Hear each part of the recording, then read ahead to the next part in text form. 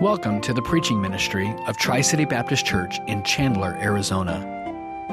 Our desire is that God would be magnified through the preaching of His Word, and that Christians would be challenged, strengthened, and edified in their personal walk with Christ. It is our privilege to have with us today Evangelist Ron DeGard. As I mentioned, Brother DeGard is with us for this week with the Academy, and we'll be speaking to our young people on many times and look forward to that. Brother DeGard has been with us before for meetings and appreciate so much his heart for the Lord, his practicality in preaching. He's been in evangelism for 22 years. He's based out of Bible Baptist Church in Matthews, North Carolina. A good friend of mine, Ron Allen, is pastor there, and I've appreciated Ron's ministry through the years, known him since college, and it's a delight to have somebody who's connected with that ministry here. But his heart for young people is evident. He has his own children. His family is not with him for this trip, but we were so glad that he was available as we were talking who would be able to come and really minister to the hearts of our young people, but also minister to us today. So looking forward to Ron opening God's Word. Trust that you have a heart that is prepared for it. Brother Ron? Thank you. 2 Timothy chapter 3 this morning. 2 Timothy chapter 3. It is good to be with you again as we look out, see so many familiar faces and friends we've been able to make throughout the years. And just so glad to be able to be here today. Good to see some new college students here as well. I had a chance to talk with some of you, and glad you're here. And you may be here in fear and trepidation getting ready to start a semester. And but you guys are in a great place. Looking forward to spending time with the young people at TCA this week, and just been praying that God would give us just a wonderful time together. Just something new for our family. We traveled in evangelism the last 22 years. We lived in a trailer. We lived in a parking lot of churches all over the U.S. And just last month we purchased our first home, our first house. There was a lot of work that needed to be done, and we spent all month fixing it up, and I've decided I'm selling it and moving back to the RV. No, I'm just kidding. And, welcome to home ownership, right? And so, we just moved in Thursday, so just enough time for me to spend a couple nights, and then I leave again, and I'll be gone. But I'm sorry my family could not be here. They're kind of spread out, and so we have two in college, and then the two girls are in college, and now we have two high school boys in the trailer with us. So now the trailer will be a man cave, a mobile man cave. And that'll be a lot of fun. So we're looking forward to that. Well, if you have your Bible, would you look at 2 Timothy chapter 3. Just want to look at a passage of Scripture this morning. And I trust to be a help and a blessing to you. Would you look at verse number 15? And that from childhood you have known the Holy Scriptures, which are able to make you wise for salvation through faith, which is in Christ Jesus. All Scripture is given by inspiration of God and is profitable for doctrine, for reproof, for correction, for instruction in righteousness, that the man of God may be complete, thoroughly equipped for every good work. Father, would you help us to understand the words that we have just read? And Father, I pray that you would speak to our hearts during this time. Father, would you do your perfect work in the time that we have? We pray this in Christ's name. Amen. It was 1989 in Adamstown, Pennsylvania. A 29-year-old financial analyst named Jeff walked into a flea market accompanied by his wife. And they did what most couples usually do. They separated for a few moments, and the wife was looking at things of interest to her. The man was looking at things of interest to him. Maybe they had some hunting rifles or some power tools or whatever. And a few minutes later, the wife thought, well, I probably should find my husband, Jeff. And so she was walking through that flea market trying to find him, and she found him standing before and rather captivated by a dilapidated, nasty, ugly old painting. Jeff's wife walked up, took one look at the desire in Jeff's eyes, realized that Jeff wanted to buy the painting, and she says, man, don't even think about it. That painting is ugly. Now, Jeff later said he wanted to buy it for the frame. Have you ever done that? Custom framing is, it could cost a lot, and he had something that would kind of fit in that, and he really liked the frame. He didn't care about the painting. He really wanted to buy it for the frame, but it's obvious he wanted to buy it, And so he and his wife had their discussion for the next few moments, and they went back and forth. Finally, the wife capitulated. She says, you know what, fine. If you can buy it for under $5, you can have it. Hoping to set a very high price limit for that painting, and thereby keeping it out of their home. Well, she walked out of the flea market, got in the car, out in the parking lot. Well, several minutes later, Jeff walked out of that flea market with, guess what, underneath his arm? That ugly painting. He put it into the back seat. He got it in the front seat. He started the car. He didn't even turn his head to speak to his wife. He just kind of shifted his eyes and gave that little husbandly smirk, you know, that his husbands are so famous for, and said, I got it for $350. She said, listen, man, there is no place where that thing is going other than in your office. And Jeff thought, you know, I guess it's fair. It's my ugly painting. It's my ugly office. I guess the two go together. So he worked out of their home, and so they got home, and he took the painting up to his office, got the necessary things he needed to hang the painting. And as he was getting ready to hang the painting before he swapped the frame out, there was a corner of the painting that had kind of curled up and had tucked itself from the frame. You know, sometimes paper, when it becomes old, it turns yellow and brittle. That's exactly what happened to the corner of this painting, and it untucked itself from the corner of the frame. And so he tried to tuck it back in, and it popped back out. And when it popped back out, he could tell that there was some writing on a different layer of the canvas, as it were. Kind of peeled it back a little bit, and there was definitely some writing there. He couldn't tell what it was, and he thought, you know what? I paid $350 for this thing. I might as well just peel it off, find out what's underneath, and then take Elmer's glue and paste this thing back on. That's exactly what he does. He peels off the outer layer of the painting, and underneath that painting was an original, handwritten, certified copy of the Declaration of Independence.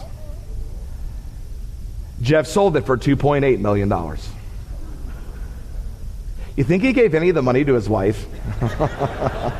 I would have loved to have been there for that conversation. Later, whoever bought it sold it for $9.8 million. It's on a cruise ship in the Bahamas somewhere. But can you imagine the guy at the flea market watching the 11 o'clock news tonight that sold that painting, realizing I could have been a millionaire and I sold it for $350? He had no clue as to the incredible wealth of that painting, or he wouldn't have sold it for $350. Really, Jeff's wife had no discernment, really, how could she, as to the incredible value of that painting, or she wouldn't have put a price limit of $5 on it. Really, as Jeff came home and he hung the painting on the wall, he had no clue of the incredible treasure that was right underneath his nose. And friend, as I've traveled this country almost for a quarter of a century, preaching in churches all over America, you know, we find all over the world, really, we find that same scenario spiritually replayed out over and over again by God's people. Friend, do you realize you have something sitting in your laps this morning called the Word of God, that David said, the law of thy mouth is better unto me than thousands of gold and silver. He said in Psalm 119, I rejoice in thy word as one that findeth great spoil, or literally great treasure. Solomon, the wisest man to ever live, in Proverbs, he said that the wisdom contained in God's word, its price is far above rubies. Listen, David understood that there was something, that there was a well to this book that was far greater than anything we could ever own on this planet. Solomon understood there was an incredible wealth to this book, and so did the Apostle Paul, because it is now this truth, the wealth of God's Word, he is communicating to a young, timid preacher named Timothy. Timothy pastored at Ephesus. 2 Timothy is the last letter Paul ever wrote. He's writing from his second imprisonment. He's writing from the Mamertine prison. In fact, you could go to Rome today and you can go to one of the entrances of the Mamertine prison that would be similar to that of a manhole cover, and you would pick that up, and what they would do is they would drop 30 to 40 prisoners down in this old well or this old cistern. And they would fill it up with prisoners. When they wanted to execute them, they would pull a lever, and it would force feed with the gravity all the sewage of Rome into that compartment, drowning horrifically those 30 to 40 prisoners. They would pull another lever using the gravity. It would clear out all the bodies and all the sewage. They would shut that back up again. They would repeat as desired or as necessary. This is where Paul is writing from, the Mamertine prison. That was just a part of it. Timothy is in his early 30s, probably 32, 33. Paul is probably somewhere 66, 67 years of age. And Paul's coming to the end of his life, and he realizes that his time may be short. That's why in chapter 4, he said, be diligent to come to me quickly. He probably realized he wasn't going to make it much longer.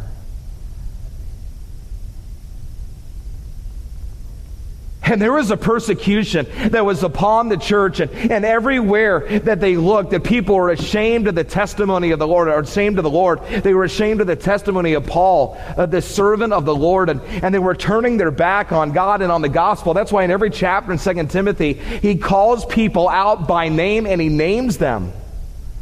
And there was a crisis that was going on in the church, but yet it was in this climate that in 2 Timothy chapter 3, Paul takes some time to encourage Timothy about the wealth of God's Word. If someone were to ask you to give me some verses to prove the veracity of the Bible, probably your mind would run to 2 Timothy chapter 3, verses 15, 16, and 17, and rightfully so. That's the proof text of the Bible on the Bible, but I want you to see that this whole chapter is connected to this idea of the wealth of God's Word. This morning I want to show you really 3 reasons why the Word of God is so valuable, why you can't go a day without it. Really 3 reasons why the Word of God is so valuable, that you ought to read it every day without miss, that you ought to study it every day without miss, that you ought to meditate on it every day without miss. There's one reason in verse 15, one in verse 16, and one in verse 17. But would you run back to 2 Timothy chapter 3 and verse number 1? Would you see how Paul begins this chapter? Notice he says this, but know this. The word know means to realize or to recognize. In other words, Paul's saying, Timothy, if you're going to make it in this difficult climate where there is persecution upon the church, if you're going to have God's hand upon your life, there are some things you've got to know, you've got to realize, you've got to recognize. There are some stakes you have to drive down deep into your heart and live as if it were true, because it is. He says this, that you ought to know. But know this, and you see the next word, that. Now that may seem insignificant. We're going to come back to it in just a minute. But know this, that in the last days, perilous times will come. The word perilous meant violent or fierce, grievous, distressing, hard to bear. The only other time it was used in the New Testament was Matthew chapter 8. This word was used was Matthew chapter 8, where it's used to describe a man possessed with several demons. Friend, do you think it's an accident that God handpicked a word that was used to describe a man possessed with several demons to describe what the last days are going to be like? That's not an accident, that's on purpose. It says perilous times shall come. The word times there means seasons, or eras, or epochs. Has the idea of waves of time. It was also used to describe a woman that was going through the pangs of labor.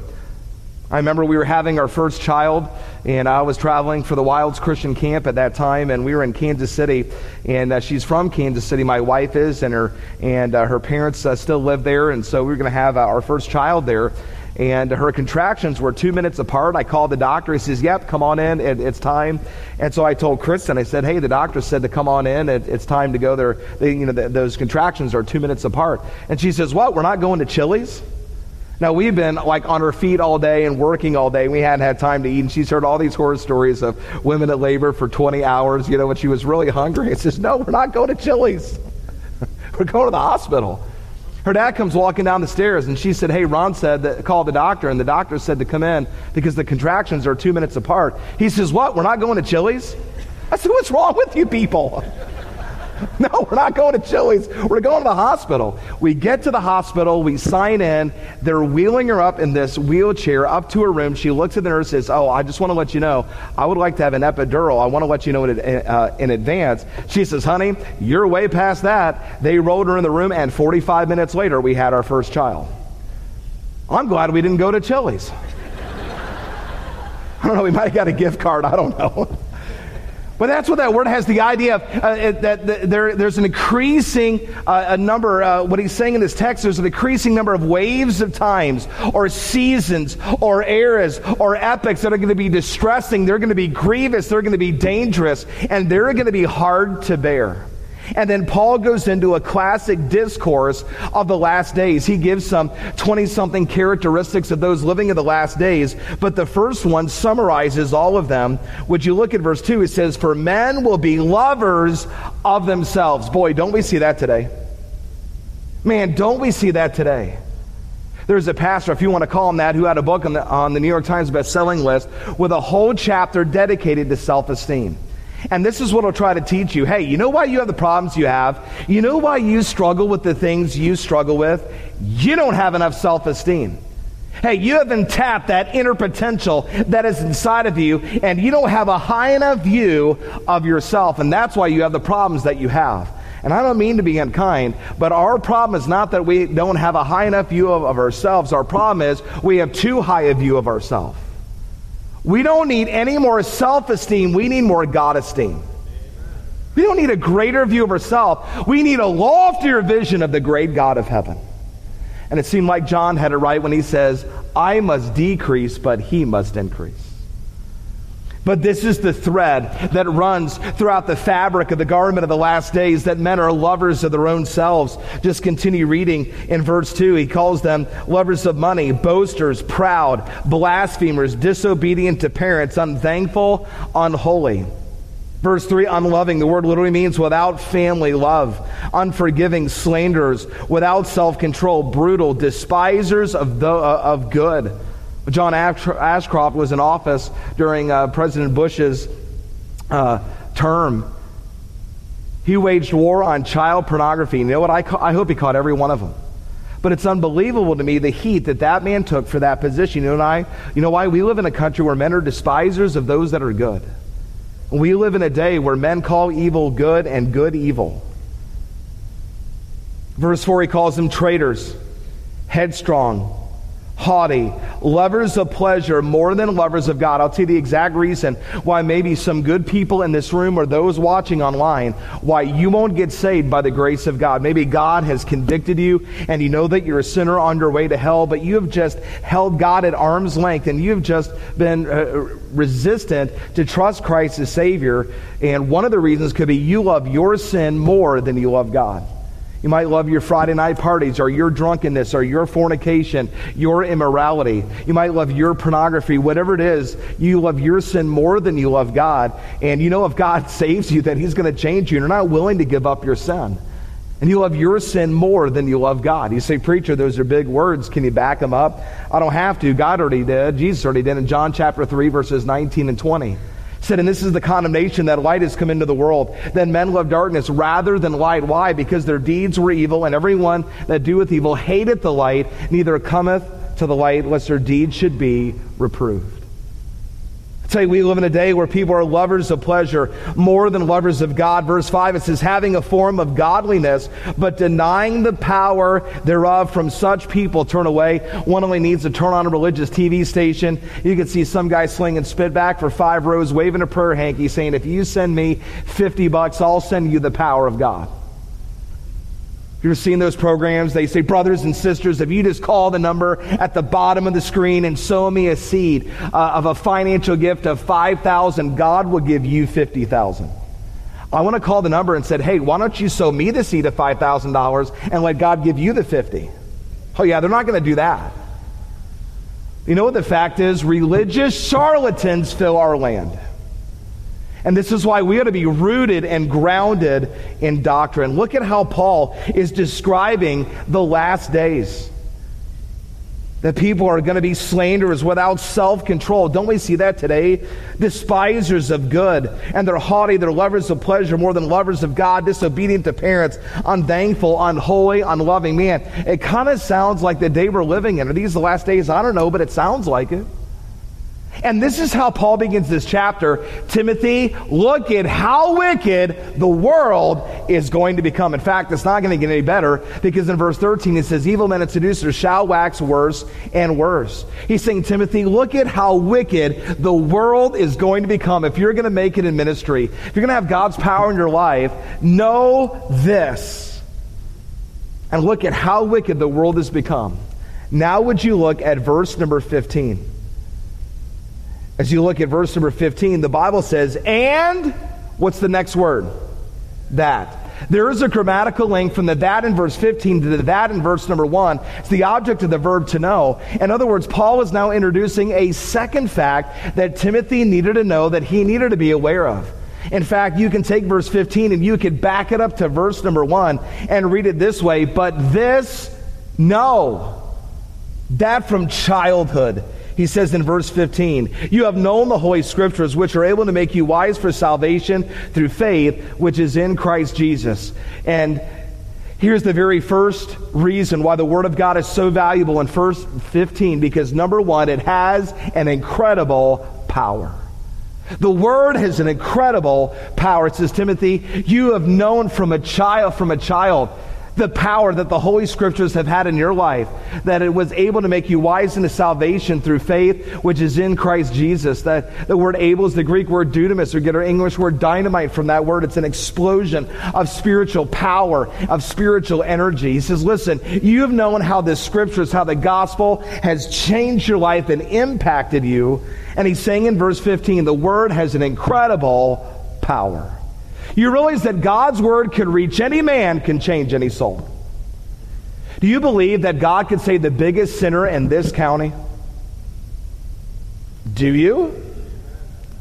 He can. Many of you in the room, you're probably familiar with the name Al Capone. You're probably not familiar with the name George Mensick.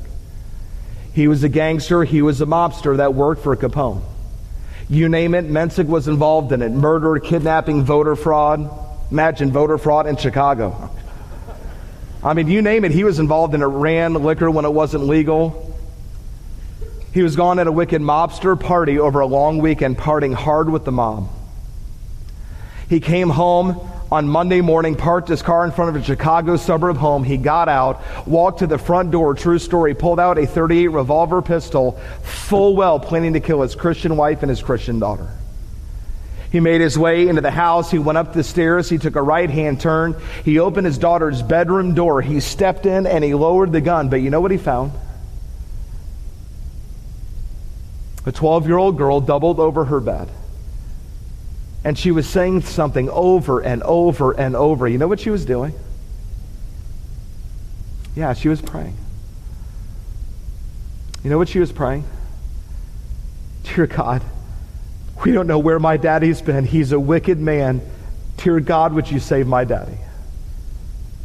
Dear God, we don't know where he's been. He's a wicked man. Dear God, would you save my daddy? At that moment when Mensick heard the prayer of that little 12-year-old girl, his daughter, every verse of the Bible and the gospel they had ever shared with him, which had been many times, flowed into his heart like a rushing river. Conviction overwhelmed that old mobster, almost squeezing the gun out of his hand. He dropped it to the floor. He went down the stairs, got in his car, drove to the corner of 60th in California. That was the location at the time of Marquette Manor Baptist Church. And they're in the basement of that church, on his knees with the pastor. Their gangster, their mobster, their murderer, George Mensick, trusted Christ. Amen. And it changed him. The Scriptures and the power of the gospel, it changed him. So after he was saved and discipled, so overwhelmed of all of the sin that was on his account, that God so freely forgave through the death, burial, and resurrection of Jesus Christ. He felt like he had to make that news known to other men, that they could have forgiveness of sin, that they could have a relationship with God, and heaven is their home. Mensick started to preach. You know where his favorite place to preach was? Prison. It was over 30 men that he led to Christ in prison, because there were literally hundreds of those, but of those hundreds that were saved that he led to Christ in prison, 30 of them, when they got out of prison, they studied and trained for the ministry and entered the ministry as preachers of the gospel.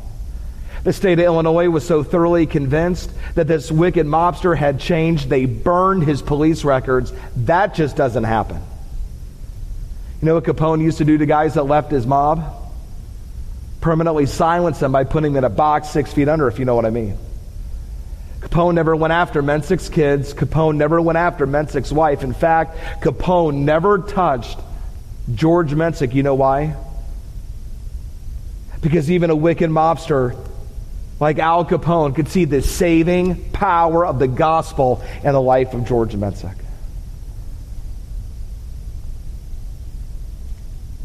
The Word of God is quick and powerful, and it's sharper than a two-edged sword, piercing even to the dividing asunder of soul and spirit. It goes right down to our most vital organ, straight to our heart. The Bible says that it's a discerner of the thoughts and the intents of the heart. Listen, when you read this book reads you. And it's more relevant than tomorrow's newspapers. Acts 19:20, so mightily grew the word of the Lord and prevailed. Don't you love that? God's word prevails. The most quoted prophet from the Old Testament is Isaiah. He said, the word of the Lord, that shall stand forever. The word stands not a passive Hebrew verb, it's an active one. It literally means it will rise up. The same prophet said the word will not return void to the purpose to which it is sent.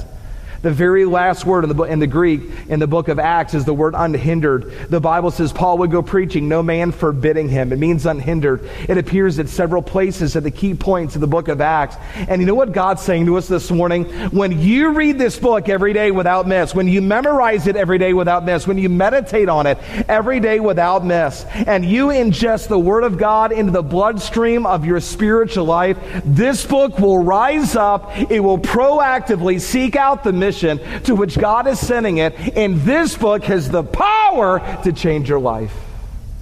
Amen. Sir, are you letting this book impact you every day? Ma'am, are you letting this book impact you every day? When was the last time you had such a rich time just alone with God in His Word? You looked up at a clock and maybe 45 minutes or an hour had gone by.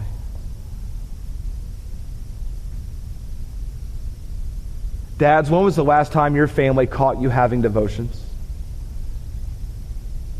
Husbands, when was the last time you said, hey, sweetheart, to your wife, hey, would you look at this verse? God really spoke to me today out of this text.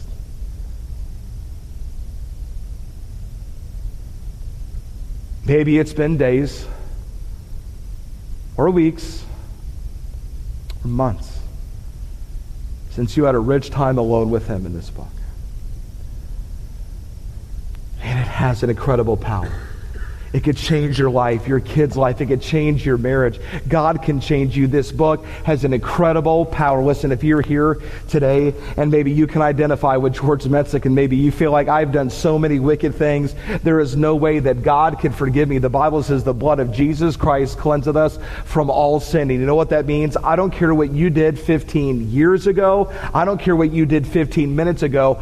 God can forgive you this morning. And He could save you, and He could wash you. He could brush you off and make you a new creature, and He could change your life. As a 9-year-old boy, I trusted Christ, and I tasted the fruit of this gospel that and the power of the Scriptures that Timothy did from a childhood. And I'm telling you, it could change you this morning. Don't run from Christ, man. Run to Him this morning.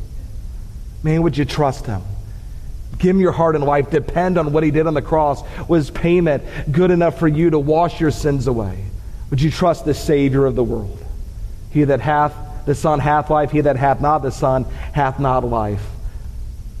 You know, first of all, the reason the Word of God is so powerful, it has an incredible, or the Word of God is so valuable, it has an incredible power. But would you look at verse 16, a verse that's very familiar to a lot of us. It says, all Scripture is given by inspiration of God and is profitable. It has an incredible power, amazing power. Number 2, it has an incredible profit. God's Word is profitable. All Scripture is profitable. Hey, have you ever decided, I'm going to read through the Bible in a year? And you had a great time in Genesis, you had a great time in Exodus, and then you died a slow death in Leviticus. Oh, that's happened to you too, huh?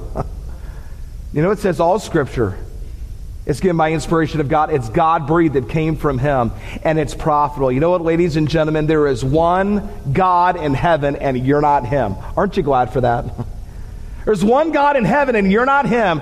That God spoke. Amen. And what He says matters. We should have a daily intake of that, but all Scripture is profitable. And notice that it's profitable for 4 benefits. How many of you use Google Maps, Apple Maps, or a GPS in your vehicle? Can I see your hand? Okay, there's a lot of you. I tell you, that's one of the greatest things that's been invented, especially for someone like me that travels all over the country. Does your map or navigation ever say recalculating? Recalculating. turn left. I can't. It's like Michigan, I want to take that, throw it out the window and say, recalculate that, But for the most part, our GPSs, they really do tell us the road to get on, how to get to our destination. Think of the Word of God as a road map or a GPS, or like Google Maps or Apple Maps. It's profitable for 4 benefits. Look at verse 16. The Bible says that it's profitable for doctrine. You know what doctrine is? That's like Apple Maps or Google Maps. It shows you the right road to get on. You know what? You never have to worry about what's wrong or right. God will always show you. You say, preacher, what happens if I'm dealing with something not expressly stated in Scripture? Well, God has given His truth in principle form, and the Spirit of God will guide you into all truth, and God will take the principles and the Word and the Scripture, and He'll apply it to your heart, and you'll get the right answer. We had to be rooted and grounded in doctrine. I tell you, we could talk about where England was. 200 years ago, England was the lighthouse of the world. Today, the average man on the street of England, they hate God. How did they get there? They didn't have a blowout overnight. They delivered their faith over brick by brick with doctrine. Doctrine always shows us the right road to get on. But it says it is profitable for doctrine, profitable for reproof. When Paul used this word, everybody in the building knew what he meant. It was a lawyer's term in the first century. It meant to prove or to convict or to present guilty. It's almost like you walk in, you open up the Bible, you're walking into God's courtroom, and you are the defendant. The Spirit of God is the prosecuting attorney, and He's going to build an airtight case presenting you guilty before God the Father. You know what reproof is? It shows you when you got off the right road. And one of the greatest things God can ever do for us is to convict us when we've sinned. Profitable for doctrine. Here's the right road. Reproof. Hey, you got off the right road. But isn't it great? It just doesn't stop there. It says that it's profitable for correction. You know what that says? Hey, here's how to get back on the right road. And then the Scripture says it is profitable for instruction in righteousness. That's how to stay on the right road and not make the same wrong turn again. When you have God's Word in your life every day, that doctrine, man, it puts you on the right road. When you sin, you get off that road. He convicts us immediately. He, as many as I love, I rebuke and chasten. He does that because He loves us. And the Word says, hey, here's how to get back on the right road. Here's how to stay on the right road. And man, it is profitable. Has amazing power, has an incredible profit. But look at verse 17. It tells us in verse 17, that the man of God, that's a hina clause in the Greek, it's used to express purpose. And so Paul is saying God gave you His Word so that for this reason, that the man of God may be complete or mature, thoroughly equipped for every good work. That word thoroughly equipped, again, it was a word that everybody knew what Paul was saying. In the first century, it was used of a boat that was completely outfitted for a seagoing voyage. They had all the food they needed, all the water for the trip. They actually had extra wood and pitch and tar and nails to rebuild part of the ship in case they got in a shipwreck, and they could rebuild part of the ship and get going again on the open sea. In other words, the boat was thoroughly equipped. It had everything it needed, and even some things they hoped they would never have to use. You know what Paul's saying in verse 17? God's Word is not all you need. It's more than enough. And verse 17, the third reason you see is it has an amazing purpose. Do you see the heart of God in verse 17? God doesn't want you to fail. He wants you to have freedom and victory and power. And He's given us this book so that we could be mature and we could be thoroughly equipped and had everything and that we would ever need to walk out these doors and impact another generation for Jesus Christ. Man, if you just look at the Bible as a list of do's and don'ts, man, you missed it. God reveals Himself to us through this book. It has an incredible power. It could change your life. It has an amazing profit. It has a wonderful purpose. This year, as you start a calendar year for schooling, would you just take another step in your relationship with this book? As a mom and dad, maybe would you just take another step, and wherever you are in relation with God's Word, would you just take another step with Him and His Word? And would you just let Him have His way? Maybe that's reading it every day. Maybe that's doing a book study. Maybe reading it chronologically, which is amazing if you've never done that. Maybe it's a character study. Maybe you're going to trace a doctrine in a systematic way throughout the Scripture. But you know what, man? Stop just reading your little 2 verses for the day. Get on the scuba gear, get out of the boat, and get down to the depths and mine out the truths of God's Word. This book has the power to change your life. It's incredible power, a profit, and purpose. Years ago, the great statesman of our country, Aaron Burr, shared no spiritual heritage with the rest of his family. His grandfather was Jonathan Edwards. Aaron Burr was lost. He did not know the Lord. His roommate, who was a Christian, invited him to go to a revival meeting in which he obliged that invitation. Aaron Burr sat in that revival meeting. The pastor preached a very simple gospel message, and conviction overwhelmed Aaron Burr. He knew that he was lost. He knew that he was a sinner. He knew that he was on his way to hell. And the pastor invited, if you need to be saved by the grace of God, would you stand to your feet and come to the front? Immediately, Aaron Burr stood to his feet.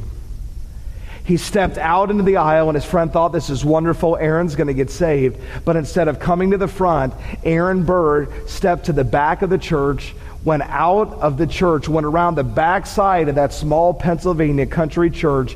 He looked up at the Pennsylvania sky, and he says, God, leave me alone. Many times, we read these words written in Aaron Burr's journal, written in his own hand. God never spoke to me again. Christian, don't do that. But would you have the spirit of Samuel, where you would say, speak, Lord, for thy servant heareth. Later, God says, Samuel, you speak, and I'll listen, because Samuel became a great man of prayer. Where are you with the Lord in this book this morning? Would you just take another step? Would you just, maybe God's been dealing with you about an issue, stop chafing in resistance, and would you just yield to what he's dealing with you about in this book? It has the power to change you. There's a credible prophet and a supernatural purpose and the wonderful Word of God. Would you stand quietly as we pray? Father, thank you for our time together. Lord, thank you for this text of Scripture. And Lord, we have a treasure in our hands and in our laps. Lord, so many times we fail to recognize it as such, and we just kind of go our days. Father, would you just convict us to be a greater, better student of your Word? Lord, we need you. We're so self-dependent. But God, would you help us to be dependent upon you? As heads are bowed and eyes are closed, I wonder if you're here today and maybe you could identify with this lost man, George Mensick, this gangster. Maybe even you're listening online, and maybe there's just a litany of things that you have disobeyed God with, and maybe there's this huge list that you've just egregiously broken God's law over and over and over again, and maybe you just feel like, man, there's no way God could ever forgive me. And maybe today you realize the truth of God's Word, that God can cleanse you from all sin. He can forgive you.